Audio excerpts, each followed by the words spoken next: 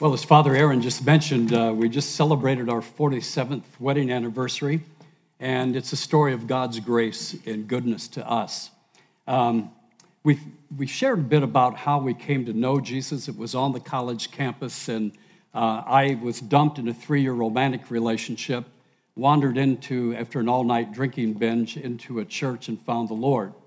And then someone should have said to me, Bill, take some time off from relationships, but they didn't. And so I thought I would love to date a woman who really is following Christ and just enjoy that kind of relationship. So I joined, actually I was very zealous, I joined a couple Bible studies, but one of them was co-ed. I saw a girl that I thought was very attractive, I'd like to get to know her, and so to my delight, she accepted my call. When I called her, accepted that date. And so I went to her sorority house to pick her up, and there's a note for me on the door. It said, "Dear Bill, I am so sorry that I can't go out tonight. Please call me in the morning and I'll explain." And her name was Melanie. She signed it Melanie. So anyway, I called Melanie the next morning and found out that she had gotten engaged the night before. So it was the 1970s, crazy things were happening. So she said, "But I have a roommate named Mindy that I think you would really like to meet." I didn't consider Melanie a reliable source at that point, so I kind of blew that off. The pastor who led me to Christ was discipling me, and I went for a meeting with him. And towards the end of the meeting, I told him this crazy story, and he said, "Well, why don't you ask this person out?" And he pulled out a name on a piece of paper, and it was Mindy. She'd done some child care for them and stuff. And then I went to an all-male Bible study that I had joined, and the leader at the end said, "Have you ever," after sharing prayer requests, telling the zany story, he said, "Have you ever thought about asking out Mindy Mueller?" 3 times I got it, and that's how it started. So from my end, I was living in a sorority, and in a sorority, it's like, think of a huge house with like 56, 60 women. So you share everything. You share belts, shoes, purses, and extra boyfriends. So Melanie said, "I've got this guy I want to fix you up with. He's a member of the Fiji fraternity, and he's come to faith in Jesus." And I'm like, what? A guy in the Fiji fraternity has come to faith in Jesus? Like, that was an oxymoron in my mind. So I went out with him just to see if the grace of God could really save a Fiji. So we went out, but I think we had a lot of connection because we'd both come to the University of Illinois as non-Christians, joined a sorority meet, built a fraternity, in the party scene, in the bars a lot, and then we both had this radical conversion to Jesus and really wanted to not only align our lives with Christ, but be salt and light and start having ministries with our drinking friends. So we both were doing Bible studies in our respective sorority fraternities. But I think the connection we had was just such a common story of our journey, and then we just had a fantastic time spending time together. So that was kind of how we met. Whirlwind romance of 11 months. We were married, got no premarital counseling. That's why I'm passionate about it. It's the grace of God that we're together, but it was, keeping Jesus at the center through all of our bumblings. But God has been gracious, and there have been spiritual mothers and fathers in our lives, throughout our life, to really help us along the great times and the bumps of marriage. The topic Father Aaron has given us to preach on this morning is becoming lovers in marriage. And we started this message humorously, but for many couples, it's not a humorous topic. In fact, it can be a very painful one. Over the years, as we've done marriage conferences and marriage counseling, we've discovered that many couples experience disappointment in this area of their married life. And it can also be a hard sermon for single people to hear. If you have a deep longing to be married and there's seemingly no prospects, or if you're divorced or widowed, this can be a hard topic. And know that Mindy and I are mindful of your pain. We love to take a walk on the beach, Osterman Beach, where the lake is and everything. And we spent time praying for you as we're giving this message. I agree with Bill. We're mindful that this may be a difficult message for some, but I just want to say to those of you who are single, would encourage you to not tune out. One thing, many of you someday will be married, and so for you to form a biblical view of sexuality and marriage is a great thing to have. And second of all, I think it could even inform your dating choices, like the way you date will be different if you have a biblical perspective in mind. And I think it's also helpful. I think sometimes singles can think like, oh, married people have no problems. Once you get married, it's all easy. But I think it's helpful to know that as wonderful as the gift of sexuality is, it's also challenging and can be an area of difficulty. But for even those of you who are going to have a lifetime of singleness, like the Apostle Paul and Jesus, by the way, the sermon next week is on singleness. I still think it's beneficial for you to understand what your married brothers and sisters are dealing with. So the broad stroke of what we're going to be talking about has to do with, I had to get 3 Ps, plan, purpose, and some practical stuff, okay? But I want to start off by just saying that sex is a precious, precious gift of God, that He's designed to be enjoyed by a husband and wife as they deeply connect physically, emotionally, and spiritually within the secure bond of the marriage covenant. I love a quote from Tim Keller in his book, The Meaning of Marriage. It says, when you get married, you make a solemn covenant with your spouse. That day is a great day, and your hearts are full. But as time goes on, there's a need to rekindle the heart and renew the commitment. There must be an opportunity to recall all that the other person means to you and to give yourself anew. Sex between a husband and wife is a unique way to do that. Indeed, sex is perhaps the most powerful, God-created way to help you give your entire self to another human being. Sex is God's appointed way for 2 people to reciprocally say to one another, I belong completely, permanently, and exclusively to you. You must not use sex to say anything less. So according to the Bible, a covenant is necessary for sex. It creates a place of security for vulnerability and intimacy. But though a marriage covenant is necessary for sex, sex is also necessary for the maintenance of a covenant. It is a covenant renewing act. I love that phrase. Sex is a covenant renewing act in a marriage. But our fundamental understanding of ourselves is that we are made by God and that we belong to God. And God hardwired us for relationships. We often talk about how we have a God-shaped vacuum, which we do, but we also have a people-shaped vacuum. We are made for relationships with other people. Also, God put within us our sexual desires. We long to connect. We must see that sex is a gift from God. It was His idea, not ours. And so we want to begin with Genesis 2:18 and kind of unpack some of what was read today. Genesis 2:18, where we started, is really an important verse. It says it's not good for man to be alone. In the creation account in Genesis 1, each day is followed by the statement, it was good. And then when men and women are created in God's image, it was very good. What we have in Genesis 2:18 is the first, not good. And this is not just a marriage verse, though Eve comes into the picture. It's a statement about community. We all have a deep need for intimate relationships, and single or married. We are created for community, and we need healthy relationships with the same sex and the opposite sex. A person can be fully healthy and whole without sex, but a person cannot be healthy and whole without love relationships. Solitude's a good thing, but prolonged loneliness is not God's will for any human being.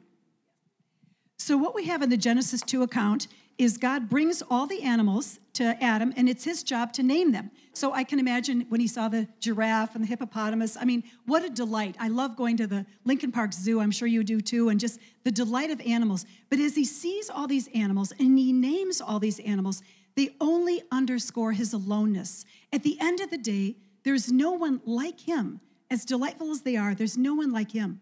So what God causes him to do is fall into a deep sleep. While his eyes are closed and he's in a deep sleep, God takes out this rib and fashions the woman. And then when his blurry eyes open up, what does he see standing before him? He sees a naked woman. This is what the text says. And he looks at Eve and he immediately thought, oh my gosh, she's a human being like I am. She has arms and legs like I do. She has skin like I do, but her skin is so soft. And he looked at her and knew that this was the answer to his aloneness. Eve was his counterpart. She was his complementary person. She answered his aloneness.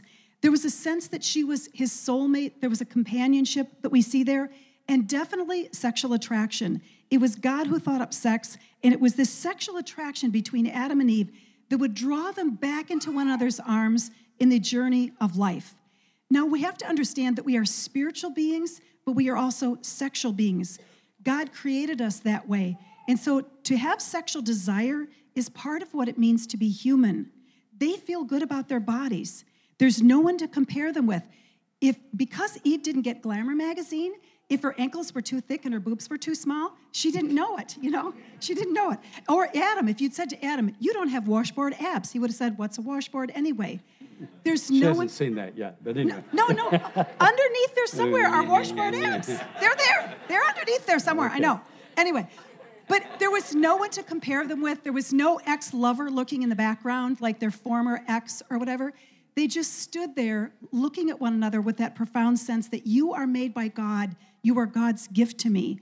And I want to hang there in this Genesis 2 moment for just a minute, because I think it's this moment that every married couple wants to come back to look at your marriage partner, to be naked and unashamed and say, you are made by God. You are God's gift to me. You are the answer to my aloneness.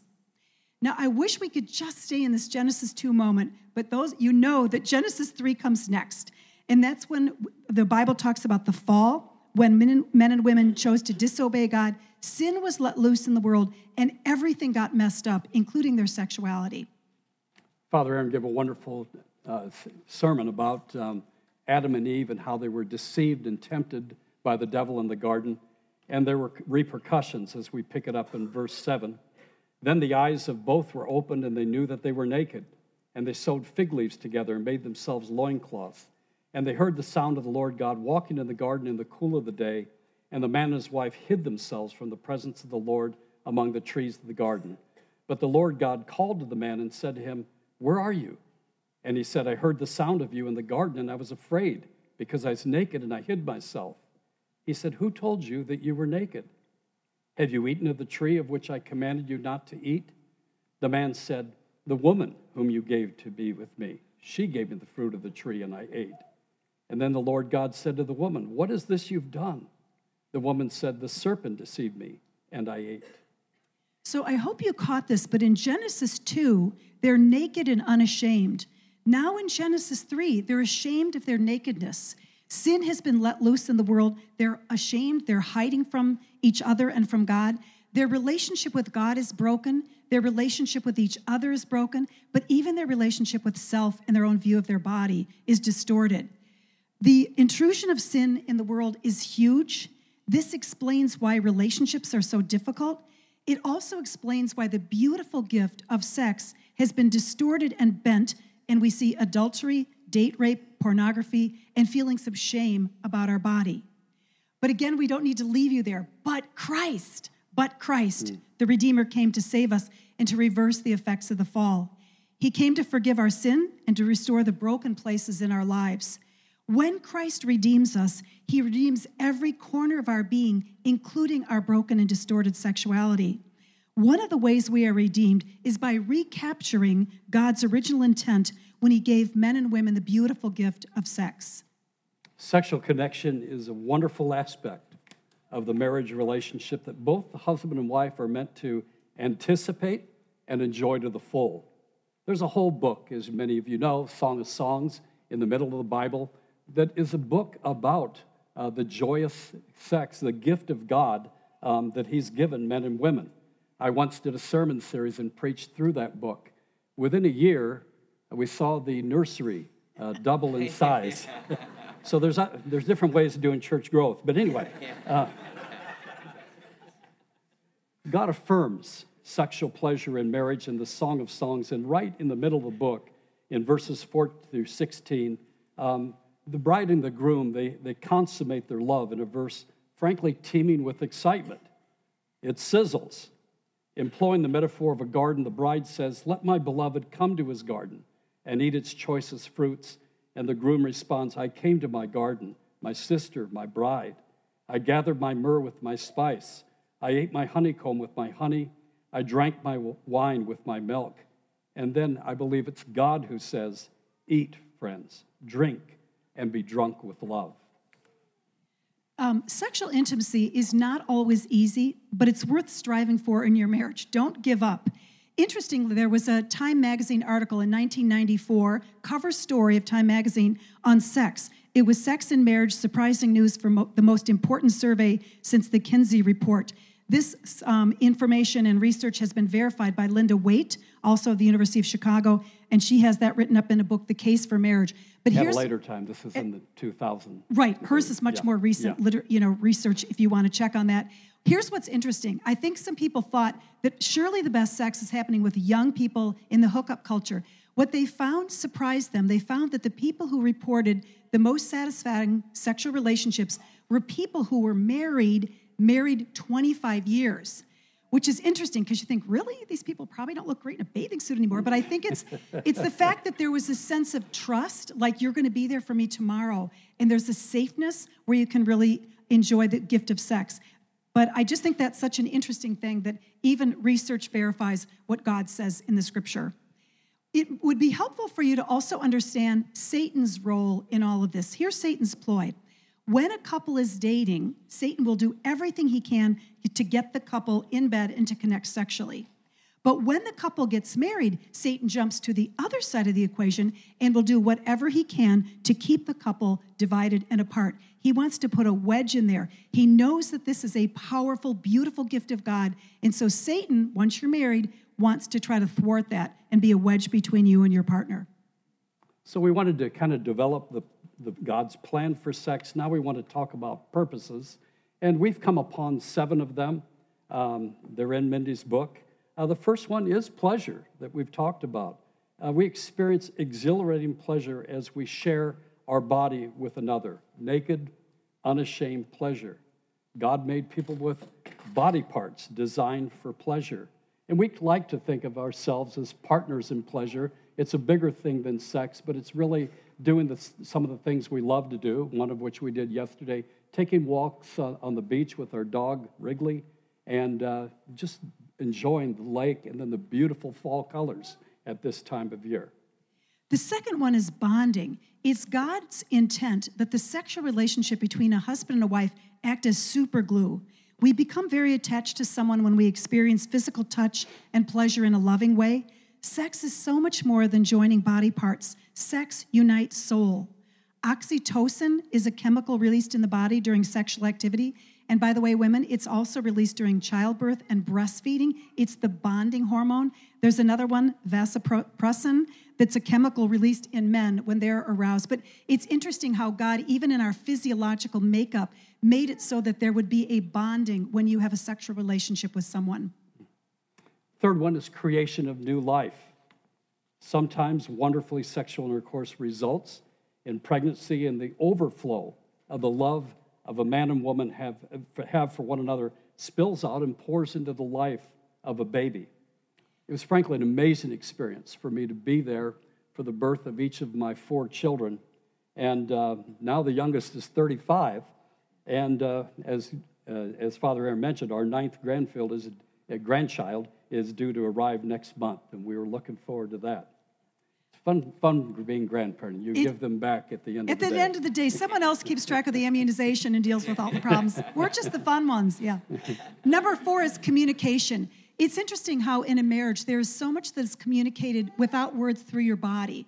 I think of even when my mother died, it was very shocking. She died suddenly, and I just was standing by her grave thinking, I don't know how I'm going to go on. Bill came up, slipped his hand in mine, and just held my hand, and which he didn't say a word, but I knew with his hand that he was saying, I know your pain. I feel your pain too. I miss your mother, but we're going to walk through this together. So many times we've had poignant moments in our relationship, wordless, but just with our bodies. But sexual intercourse is a wordless way of saying, I love you. I'm giving myself to you.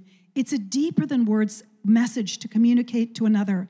As we channel our passions to the other, we celebrate who they are and our delight to be in union with them. To be naked with a marriage partner is a wordless declaration of honesty, trust, and self-giving. A 5th thing is transformation. I don't know about you, but my basic bent is towards self-centeredness, and sex pulls us out of our self-centeredness and self-absorption, maybe, to unite us with another person. Sexual love allows us to practice mutual submission where the desire and pleasures of another become as important to us as our own. Number 6 is emotional release. As human beings, we have all these pent-up emotions, but the sexual experience provides an outlet to pour out all that is pent up and bottled up in our emotions. Reaching orgasms releases the tension that's been building up. And then seventh, it's a reflection of a higher desire, our desire for God. Lisa McMinn, in a book, mentions sex is a spiritual metaphor for our consummate longing for God. And sex is a sacrament. It is doxological, if you will, bringing glory to God through the two becoming one. Again, to quote Tim Keller, who's written so wonderfully in this area, it is the analogy of the joyous self-giving and pleasure of love within the life of the Trinity. The Father, Son, and Holy Spirit live in a relationship of glorious devotion to each other, pouring love and joy into one another continually. Sex is supposed to be wonderful because it mirrors the joy of relationship in the Trinity and because it points to the eternal ecstasy of soul that we will have in heaven in our loving relationship with God and one another. Bill and I really believe that a beautiful, healthy sexual relationship is really a byproduct of emotional intimacy. Most books, if you go to a bookstore and want to get a book on sexuality, it's about the physical side of sex, different techniques or whatever. That's all physical. But there's a tremendous need for couples, especially engaging in heart-to-heart conversations, to have those precious times where you really connect emotionally and spiritually. But also sometimes there's conflict that needs to be resolved. If you have conflict, the first place it shows up is in the bedroom.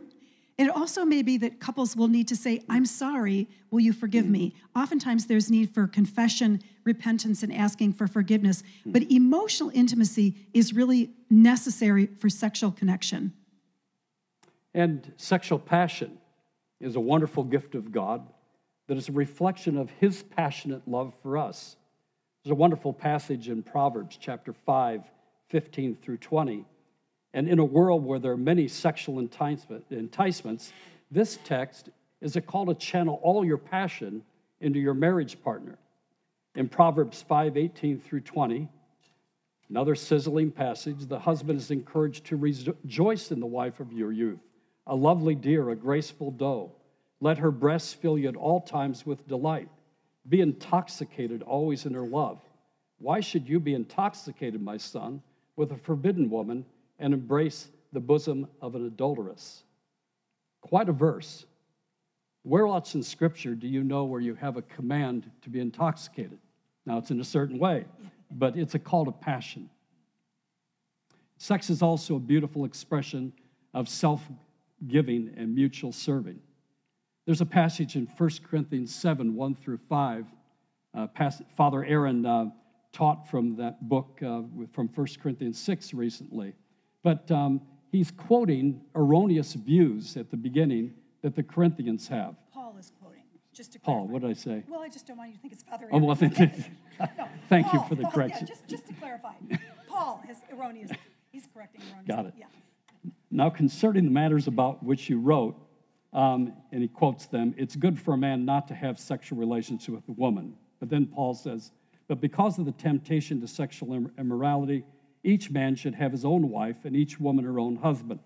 The husband should give to his wife her conjugal rights and likewise the wife to her husband. For the wife does not have authority over her own body, but the husband does.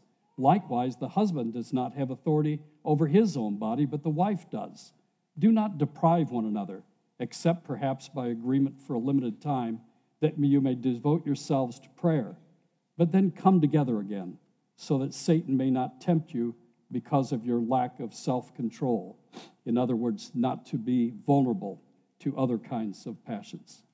It's hard to fathom what a radical statement this was. You have to remember, this was a culture where women did not vote. Women did not own property. They had almost no authority, and yet they have equal authority in the bedroom. They have authority over their husband's body. Their bodies belong to one another. They're both called to give themselves to one another. Implicit in this is the idea that they both have sexual desires and needs. It's important to point out that sometimes this verse has been misused, almost always by men, to demand sex from their wives. I have authority over your body. I have the right to have sex. For the Christian, sex is an act of self-giving, not demanding one's rights.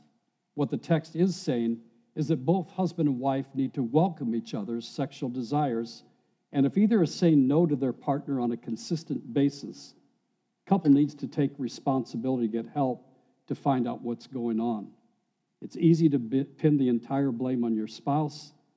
Prolonged deprivation of sex in a marriage relationship is not God's will and is evidence that something's wrong and needs God's healing touch. The fact is, sexual satisfaction can be a hard thing to achieve in marriage. In my doctoral work, I have a doctor of ministry, marriage, and family counseling. I got 174 couples at Park Community Church, where I was serving at the time, to participate in doing a couple checkup inventory of their relationship. And when I got the results back, I got the aggregate results. What I saw was that it didn't surprise me that the biggest struggle that couples reported was conflict resolution. I was surprised by the second one. The next biggest struggle was sexual fulfillment. And so if there's a struggle there, you're certainly not alone. When Bill and I have done marriage seminars, we've had people sitting at tables and we've said to them, okay, we want you guys to talk around the table. What do you think are the barriers to sexual relationship in marriage? Like, think not only about your own life, but your friends that you know. Like, you're the researcher. What are the barriers to sexual fulfillment in marriage? The first one always is busy lives. In the city of Chicago, the pace and pressure of life can be frantic, and couples are always struggling to find work-life balance. And so that's one of the biggies. Second one, Mindy already mentioned, is unresolved conflict. It will always show up in bed. The scripture says, don't let the sun go down in your anger. We're not very good late at night resolving conflict. So I think it's a 24-hour rule. Otherwise, people in Alaska in the summertime have a great advantage on all of us. But it's to keep short accounts and to make sure we're resolving conflict so that that isn't a hindrance in our relationship. The third barrier is mismatched appetites. Think just for a minute about the food analogy. Imagine that your partner and you have to eat the same food at the same time in the same proportions. That would be really difficult. Bill loves cauliflower. I hate cauliflower. I love yogurt. Bill hates yogurt. But I mean, it's sort of the same. Like, one of the challenges is getting your sexual appetite matched up with your spouse's, because all appetites tend to be different. Another huge barrier is fatigue, and especially exhaustion and depression. If someone is depressed, that really plummets their sexual desire. Another one is performance anxiety. There can be that feeling of, I'm not good enough, I'm not enough. We look at the media, we look at movies, and we go, I'm not as pretty as she is, I'm not as good as she is, and we can have these feelings of insecurity that can shut us down. We can also have a negative view of sex that could come from our family, from church, which it shouldn't be, but it could be, but also damaging relationships. If someone has been sexually abused, it's so hard to see sex as a beautiful gift from God. I have a chapter in my book on that. I've worked with so many people, and Bill has too, who, both men and women, who've been sexually abused, but through the healing power of Christ, have been able to be touched and healed and have a beautiful sexual relationship when they are married. Another one that's often mentioned is the inability to forgive your partner's sin, or inability to overcome one's own guilt and shame over the past relationships, whatever. And then a biggie, especially for men, but not exclusively, is pornography, or there can also be chat room involvement. And energy is directed outside the relationship to someone else. It can also be a flight away from real relationships with a real person into a fantasy world that really isn't what a marriage is all about, but it's a way of kind of numbing one's pain. An emotional or physically adulterous affair can be a biggie. And as I've done counseling, there's a lot of emotional affairs that end up going physical, and people just aren't dealing with it, either texting a fellow employee constantly or whatever. And then finally, number 10, children. There's nothing like a kid at the end of the hall with an ear infection to be a buzzkill on your sex life. Sometimes it's hard to pull off a great sex life when you have children.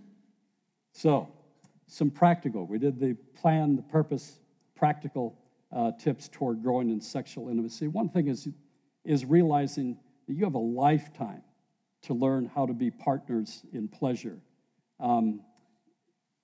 If any couple is honest, they're going to say there's been some frustrating experiences, okay experiences, and then amazing, wonderful experiences. And that's normal. You have a lifetime to learn how to become partners in pleasure.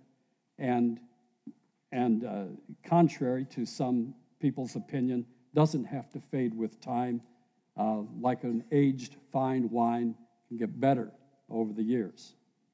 The next one is enjoy sex spontaneously, but also plan for it. Save some time and energy. If we just give our partner leftovers, you can fly through the week and realize, oh my gosh, we've never connected. Let's make some time. I mean, it's not too crazy to even look ahead at your calendar and say, wow, we've got so many things going on, so many nights, but wait a minute, Tuesday night, we're both home.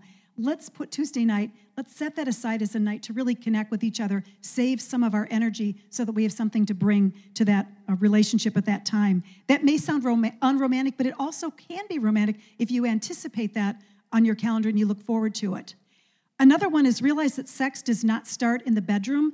It often starts with thoughtfulness, kindness, a complimentary word, maybe an act of service where somebody notices something, but it's building in this whole thing of loving each other well and realizing that it doesn't start in the bedroom.